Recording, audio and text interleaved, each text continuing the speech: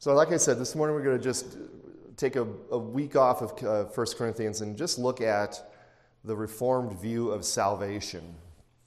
Not that like I said, the only reason I pulled this out is because I didn't have time to make a lesson. So I'm not trying to address any kind of particular lack in our church or any kind of particular problem I perceive in our church. I just figured this might be a good lesson to sort of maybe reinforce or remind people what it is exactly that we believe in the Reformed faith. Because, first of all, we need to understand, a lot of people confuse Reformed with just the 5 points of Calvinism. They think if I believe the 5 points, if I believe in tulip, I'm Reformed. Really, Reformed goes way beyond that. There's much more. If I were to draw a line or a circle, let's say a circle that describes Reformed theology, tulip would be within that. Okay, tulip is part of Reformed theology. It is part of an understanding, a biblical understanding of our salvation. But just a little bit of background on this, a little bit of history and background, because in order to understand the Reformation and the Reformed view of salvation, you have to understand what it was in reaction to, or what it was coming out against. And that is the greater backdrop of Roman Catholicism versus Protestantism. Boy, I say that fast. Protestantism, there you go. So in order to know where we are, we need to know from where we came. And the traditional starting point for the Protestant Reformation, of course, well, do you guys know when we consider when the Reformation began? Right.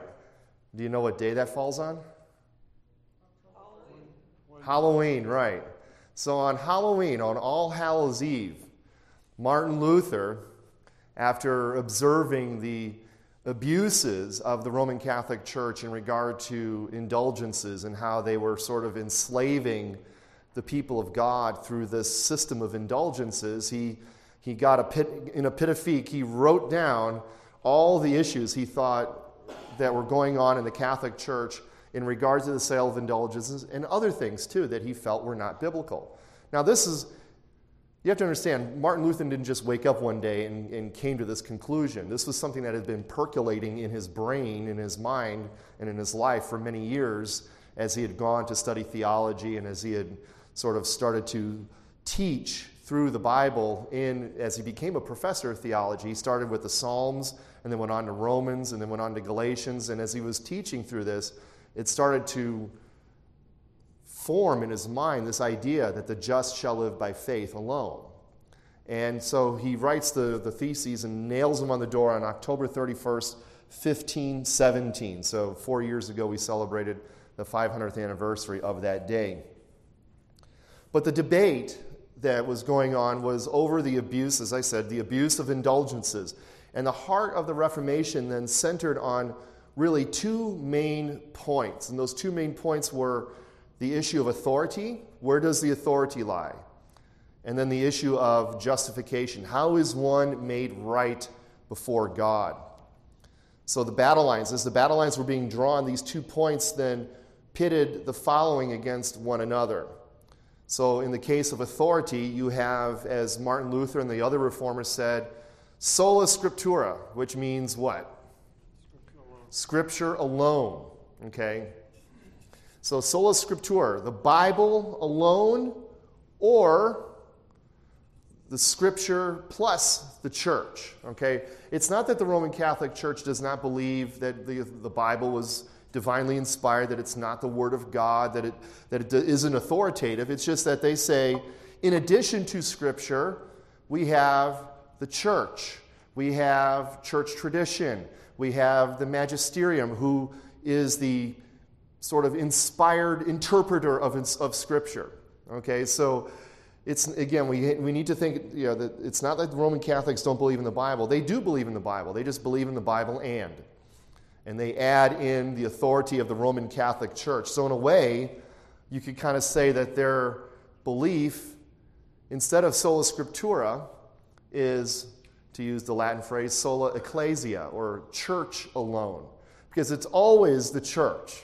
Whatever issue you want to point on, it's always falls down and always reduces to the authority of the church versus the authority of Scripture. Then in the issue of justification, how is one made right before God? Well, the reformers, including Martin Luther and John Calvin and John Knox and all the other people, they said sola fide, which means what? Faith alone, right? Faith alone. Now again, the Roman Catholic Church believes that we are saved by faith. They just leave the alone part out. Okay, again, it's not that they don't believe that we have to believe in Jesus, that we have to trust in him, that we have to have faith in him. It's just that they say you have to have faith, and if you were going to fill in the blank of what the and is, what would you think it would be? Good works. And how are the good works sort of, how are they sort of understood in the Roman Catholic sense? Closer, you're getting closer. What in particular in the church? What did they have to do in the church? Confession. And what is confession for them? What is it? We have a word for it. We use it too. Begins with S. Sacrament. Right, the sacraments. So first you have to be baptized. Roman Catholic view of baptism is that is when grace is infused into you. So you are made righteous by baptism. Problem is, we are sinners. They believe we're sinners too, right? They believe that we can fall and sin. So when you sin, you lose that grace. So you fall from grace, whether it's either a venial sin or a mortal sin. Venial sins are minor. Mortal sins cause you to lose your salvation. So if you commit mortal sin, then you have to go in and use what they call the second plank of justification, which is the sacrament of confession. You have to go and confess and then make acts of repentance and retribution to atonement to sort of make up for the fact that you fell into sin. So you have grace, you fall out of grace, you confess, you do whatever the priest prescribes, and then you're back into a state of grace. You also have to take the sacrament of the Lord's Supper, in which you are literally imbibing and eating the blood and body of Christ. You are taking Christ in you, and you are receiving the grace that comes through that. So you have to continually maintain these sacrifices, good works through repentance and confession, the sacraments, all these other things. You have to do this in addition to faith in order to be justified. And the main difference is that whereas the Protestants say we are justified by faith, which is the faith that is imputed to us, which is given to us from outside, right? That's what Paul says. I wish in Philippians 3:9, he says, I want to be found in Christ, not having a righteousness of my own, but that which comes through faith in Christ. So we believe that through faith, Christ gives us his righteousness. So his perfect righteousness that he lived according to the law is given to us through faith. So one of my favorite illustrations is you have a refrigerator and you have a power cord. The power cord would be the faith. The juice that flows to the refrigerator from the power cord is the righteousness that is imputed to us as it comes through the channel of faith and powers our life. So we are given that righteousness through our faith, whereas the Roman Catholic view says, no, you have to become righteous. And you become righteous by being baptized initially, and then by going through the sacramental system, you continue to grow in righteousness. You do good works, works of mercy, works of almsgiving, just general good works. You sort of build up this righteousness, and then when you die, you go before God, and if your righteousness is good enough, you go right into heaven. If your righteousness is not good enough, where do you go? Purgatory. Now, is purgatory hell? No. What's the purpose of purgatory? It's kind of hidden in the word there. It's a purging. It's a purging. It's like you didn't do enough good works to get into heaven. So you have to sort of work off your debt in this purgatory area. Then you can come into heaven. And that's where the indulgences come in, because through the indulgences, if you give money to the church and buy an indulgence, the Pope will sort of grant leniency because he just goes into the treasury of merits, the merits that are earned by Jesus Christ and the saints who were so holy and so righteous, they just immediately went into heaven when they died. And he says, okay, I'm going to grab some of this treasury of merit, I'm going to apply it to your life or for whoever you're buying the indulgence for. Then that person will have some time taken off of their time in purgatory. To which Martin Luther said, if the Pope was that gracious and if he could just dig into this infinite treasure of merits, why doesn't he just release all of purgatory? You know, why go through this system where I have to give you money and then you take like 100 years off of my time in purgatory? What good is that? You know, if God is so gracious and if the Pope is so kind and he can just dip into this treasury whenever, spread it liberally. But anyway, so back to the situation here. So on the issue of authority is Scripture or Scripture plus the church. On the issue of justification, it's faith alone or faith plus good works being performed through the sacramental system. Do you have a question? I see that hand getting ready to go up. As you're going through what Roman Catholics believe, did that evolve over time today? Yes. Because I'm going to ask another question. When did the Roman Catholic Church start? Did it start when in Acts 1 with the church, or? If you are saying specifically when did the Roman Catholic Church begin, I would make an argument for when Pope Gregory the Great saved the Roman Empire from the invading barbarians. And that would have been about 425, 450, like around the fall of Rome.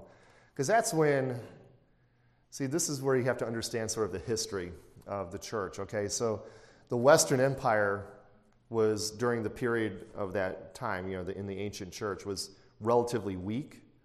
Whereas, because Constantine, when he became emperor, he took the capital out of Rome and moved it to Constantinople on the eastern side of the empire. So the western side of the empire, when you move the capital out of an area, it kind of loses its prominence, loses its influence, right? Which is why it was much more easily taken over when the barbarians invaded. When they invaded, they took over the western half of the empire. Eastern half of the empire stayed, in various forms at various levels of strength all the way up until like 1450. Another 1,000 years the Eastern Empire lasted.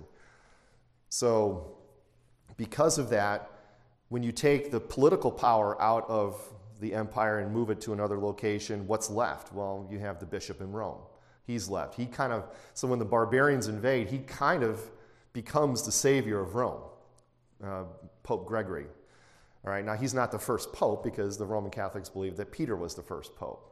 And then depending on, if you look at the lineage, there's popes that kind of jump in, they jump out, and it's not an unbroken line. So, but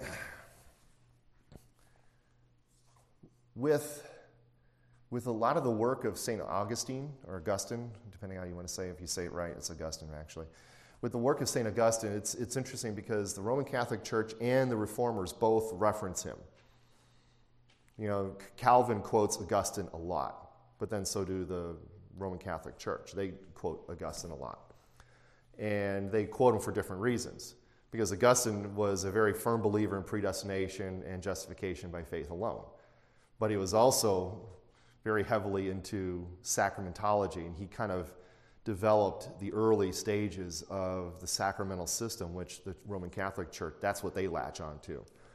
So bottom line is, I'm not sure exactly where they started going off the rails, but if you think of, if you take two parallel lines and you just so slightly alter the degree between them, the angle between them, so it's not perfectly parallel, you just move it off by a fraction of a degree. Well, they're going to run pretty parallel for a while, but then you go 1,000 years later, where would that be? Well, it will be like this, right? That's, I think, what happens is by the time you get to this period of time in history, the Roman Catholic Church is so far veered from the true gospel that it's not even recognizable anymore, right? Because when Martin Luther and others start to rediscover the scriptures, right, they find the original languages, the Hebrew and the Greek, no longer having to rely on the Latin translation. They're able to go back to the original languages and read Paul in the original languages. They're able to see where the Roman Catholic Church has gone wrong because of their interpretation in Latin. So, so when he sees that and he proclaims the gospel to them, they reject it. Right? I mean, they just flat out reject it. You're wrong because you're going against the authority of the church, and you're going against what this church council said and that church council said. And then Luther would say, well, yeah, but you realize that church council contradicted everything that this church council said. So your own councils contradict one another. So it's this whole process of, again, I think if you start going off the rails very slightly early on, if you don't correct it, by the time you get 500 years, 1,000 years later. I mean, they were very heavily into this sacramental system by the 11th or 12th century. So we've got the battle lines and the authority thing here, right? Authority and justification. All right, so that's the background. Now when you get to the idea of the Calvinists versus the Arminians. Because why do I mention the Roman Catholic versus the Protestant debate?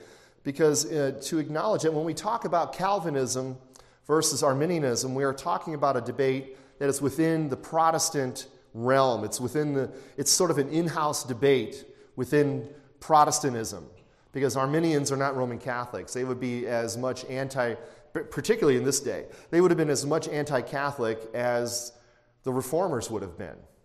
Okay? So though Calvinists and Arminians differ on the doctrine of salvation, the difference is, I believe, still between brothers and sisters in Christ. It's an in-house debate. It's a sort of like a family feud, if you want to put it that way. Now, let's look at the two individual figures that seem to get sort of lumped together as the heads of these two, rival parties within the family. Okay, you've got John Calvin, and the other guy is Jacob Arminius. Okay, Calvin, I guess you can call him a first generation reformer. He comes about 20 years after Luther. He was born in 1509, lived until 1564. If you're curious about Luther's dates, Luther, I believe, was 1483 and went to 1546. That's how you can remember the death dates, because it's the same numbers, but you transpose the last two. So Calvin's 1564, Luther's 1546. But Calvin was a French theologian who fled France for Switzerland after experiencing religious persecution for his Protestant views. In fact, you know what the story kind of is of the French Reformation? It didn't last very long. And the reason why is because they didn't get a lot of support from neighboring Reformed nations. The French, you know what the French reformers were called? The Huguenots. Okay, the Huguenots were wiped out. There was a Louis the 14th, one of the Louis, it was a massacre. He sort of lured them in to say, let's talk about our differences. Come, let us reason together. Lured the Huguenot leadership in, and then promptly slaughtered all of them. So the French reformers were completely wiped. I mean, there's still Huguenots that escaped and went to other places. They fled to other countries. You might even have some Huguenot influences in the United States, but they were, for the most part, wiped out. And Calvin, French, leaves France to Switzerland after persecution. Later, he becomes a pastor in Geneva, and he's known for his many, many commentaries. He wrote a commentary in almost every book of the Bible. I don't think he wrote one for Revelation, which would have been helpful since we're going through Revelation. But considering how young he was, and how young he was when he wrote the Institutes, which is his systematic theology, this dude puts everyone to shame.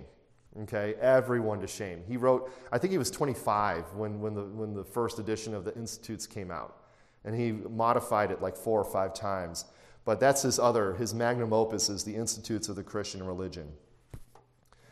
Jacob Arminius would certainly be next generation, because he was born 4 years before Calvin died in 1560. And he lived to 1609. He was a Dutch reformer, so he's up in the Holland area, the Netherlands, and of the later Reformation period, who became a professor at the University of Leiden Leiden, before his death.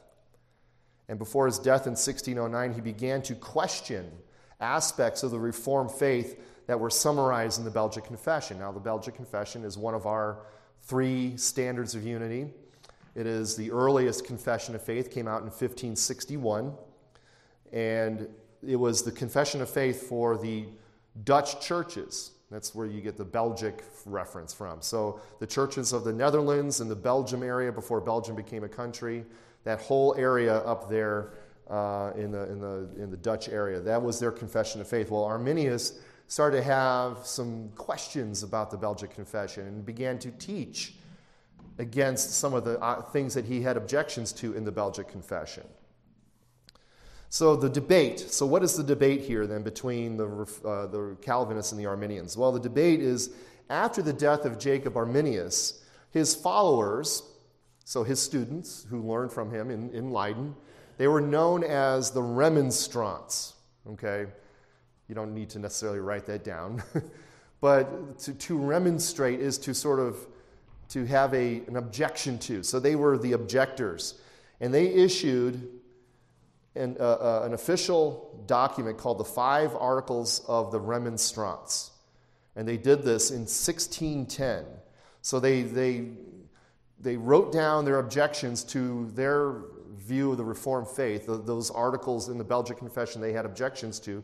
They wrote them down and presented them to the Dutch Reformed Church in 1610. And then these disputes were later taken up by the Reformed Church in 1618, and they convened the Synod of Dort, which we have the Canons of Dort, which is another one of our Reformed confessions that we subscribe to in this church.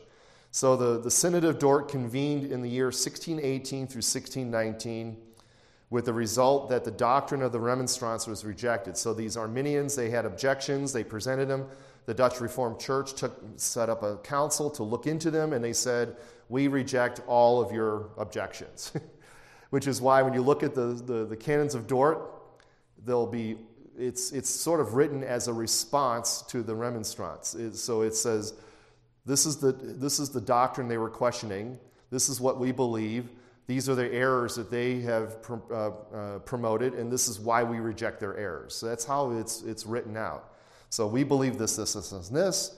This is what the errors that the Remonstrants teach, and we reject, we reject, we reject, we reject. That's how that document is written. So they rejected the Remonstrants, and they upheld the Belgic Confession. So that's the debate. The debate essentially boils down to the issue, and I'm going to use a couple of fancy words here: monergism and synergism.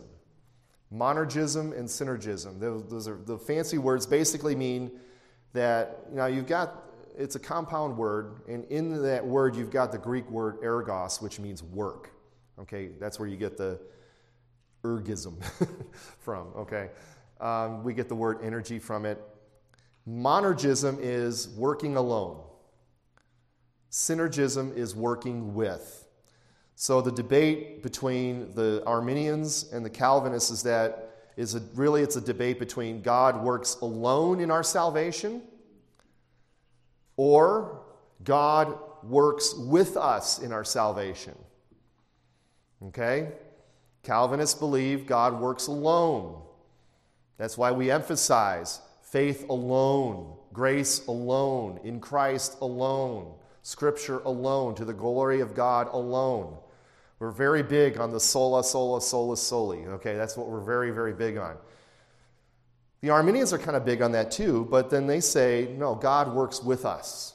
God does a lot of the work. He may do 99.99999999678% of the work, but we still have that one little 0.00000.322% of the work, if my math was right.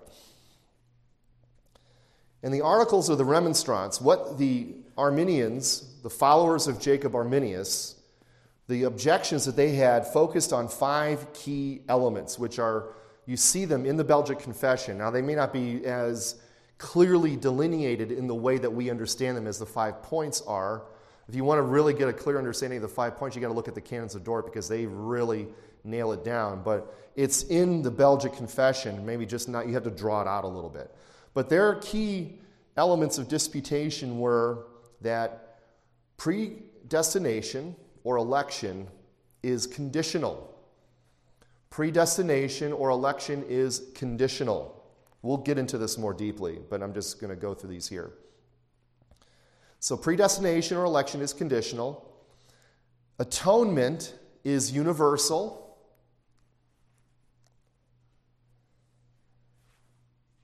So atonement is universal. Third, man cannot of himself exercise saving faith, but needs God's prevenient grace. Okay, I'll say that again. Man cannot of himself exercise a saving faith, but needs God's prevenient grace. In other words, you know how I'm going to display my colossal ignorance here. All right, if you've got an older motorcycle, you got to do you got to do that with it. That shows you how much I know about them. What's it called? The kickstart, right? Okay. In order to start the motorcycle, you got to give it kind of rev it up, right? God has to sort of kickstart our faith with this prevenient grace, and then we are able to move forward. So that's 3. 4, God's grace is necessary, but does not act irresistibly. In other words, it can be resisted. God's grace is necessary for salvation. Amen. I would believe that too. But it does not act irresistibly. And then finally, the 5th article of the Remonstrance are, believers are able to fall away from grace and lose their salvation. Believers are able to fall away from grace and lose their salvation. So that's the background. So now let's look at the Reformed view of salvation. Again, if you remember their articles, now if you were to put them in order, all right, so we use the acronym TULIP, right? Okay, so TULIP, who can give me what TULIP means? The T means what? Total depravity. The U is unconditional election. The L is limited atonement. The I, irresistible grace. And the P, perseverance of the saints. Okay. Now, if you were to listen to R.C. Sproul, he would change those up. Total depravity would become radical corruption. You'd still have the U. The L would be definite atonement. The I would be effective grace. And then the P would still be there, but it would be preservation of the saints, not perseverance. But then you get like RUDEP. It's hard to tiptoe through RUDEPs. It's much easier to tiptoe through tulips. So that was my dad joke for the morning. But now if you look at the articles or if you look at the Canons of Dort, they're not arranged in the tulip fashion, in the tulip order. They start off with unconditional election because that's how the Remonstrance started it. They said election is conditional. So they look at, the way it would be like ultip. I think if you were to take the tulip and show how the Calvinists responded to it, the order would be ultip: unconditional election, limited atonement, then total depravity, then irresistible grace, and then perseverance of the saints. But I'm going to do it in the order that we are familiar with, which is tulip. But the Canons of Dort, the fruit of the Synod of Dort, put forth the official response to the Remonstrance, which then becomes later known as the 5 points of Calvinism, each of which is a counterpoint to the issues that the Remonstrance raised. And like I said, these points get somewhat rearranged in their order, but they now go by the popular acronym TULIP. So the first part of TULIP is the T for total depravity. So what does total depravity mean? If I were to ask you that question, how would you describe to me total depravity?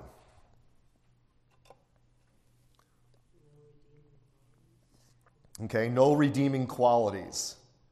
That's actually, using the word redemption is good. I like that. How else would one just... Everything we do is tainted by sin. I like that one too. Now, let's first go by what total depravity doesn't mean. Okay, what it doesn't mean. It doesn't mean that man is as bad or as evil as he possibly can be. Okay? Because you look around the world today, you see people who are unbelievers, and they do a lot of good, at least a lot of good from a worldly perspective. They help old ladies across the street. They give to charity. They love their families. They pick up their trash. They do good things. All right? So it's not that unbelievers or that just people in general are as bad as they can be. Because who would you say, if we're going to let's do a poll, who would you say is the number one most vile, evil, wretched person, the biggest scoundrel in the history of the world? Adolf Hitler. Okay, he always wins the prize. Poor guy. Could Adolf Hitler have been more evil? Yes. He was reported to have, he didn't personally kill 6 million Jews, but under his watch, 6 million Jews were killed. If 6,000,001 Jews were killed, would that have been worse? If 7 million Jews were killed, would that have been worse? If 12 million Jews if he had exterminated all the Jews, if he had actually succeeded and exterminated all the Jews, that would be worse. So Adolf Hitler was not as bad as he could have been. Okay? But he was wicked. I'm not denying that. So it doesn't mean that we're as bad as we can possibly be. You take any person in the history of the world, there's always more evil, right? Because God, if you think about it, in his common grace, has his hand of restraint on us and holds back our evil. Which is why when we looked at Romans 1 and we see how the wrath of God is being revealed against man's unrighteousness, after he goes through that, then he says, God gave them over. And he repeats it 3 times. God gave them over. That's God removing his restraining hand from us and saying, okay, as a judgment, I'm going to let you reap what you have sown to its fullest extent. So then people just go into all kinds of wickedness because God gives them up. Right? So we are not as bad as we could possibly be. And it also doesn't mean that mankind is equally or to the same extent evil. Again, Adolf Hitler and your garden variety unbeliever. Okay, Adolf Hitler versus an unbeliever who doesn't believe in Christ, rejects God, doesn't like Christians, but loves his family, picks up his trash, helps old ladies across the street, all these things. If you were to put those in a scale, would the scales be perfectly even? No, it would tip over to Adolf Hitler's side. So total depravity doesn't mean we're as bad as we can be or that we're all equally to the same extent evil. But what it does mean is that mankind in its natural state is dead in his trespasses and sins. Okay, so you thought we weren't going to turn in the Bible. Turn to Ephesians 2. Ephesians chapter 2. So in Ephesians chapter 2 here, Paul, after talking about our salvation, our Trinitarian salvation, and giving this great prayer for spiritual wisdom, talks about how our situation is. So he talks about how we are saved in eternity past by the Father, chosen by the Father, redeemed by the Son, sealed by the Holy Spirit. Then he goes into what I like to call, he goes into space and time and says, okay, this is what you were like. Okay, even you may have been chosen before the foundation of the world, but before God's grace actually came into your life, this is what you were like. So chapter 2, verse 1, and you, believers in Ephesus, or you, believers in Sutton, or in Emmanuel Reformed Church in Sutton, Nebraska, he made alive, who were dead in trespasses and sins, in which you once walked according to the course of this world, according to the prince of the power of the air, the spirit who now works in the sons of disobedience, among whom also we all once conducted ourselves in the lusts of our flesh, fulfilling the desires of the flesh and of the mind, and were by nature children of wrath, just like the others, or just as the others. So that's what total depravity means. Okay, we were born in wickedness. We walked in sins and trespasses. We were dead in sins and trespasses. It's very poignant that Paul uses the word dead, because as we'll see later on, according to the Arminians, to quote Monty Python, I'm not quite dead yet. I feel happy. I'm not quite dead yet. I'm just really, really, really sick, and I need a really good doctor, but I'm not dead yet. Paul says, no, you're dead. You are dead.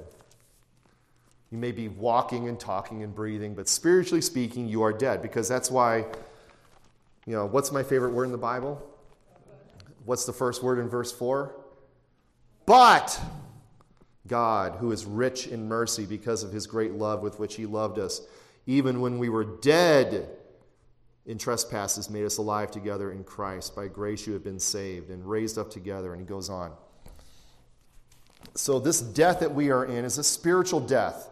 It is a death in which we are unresponsive and uninterested in the things of God. Again, 1 Corinthians 2:14, the natural man does not understand the things of God. They are foolishness to him.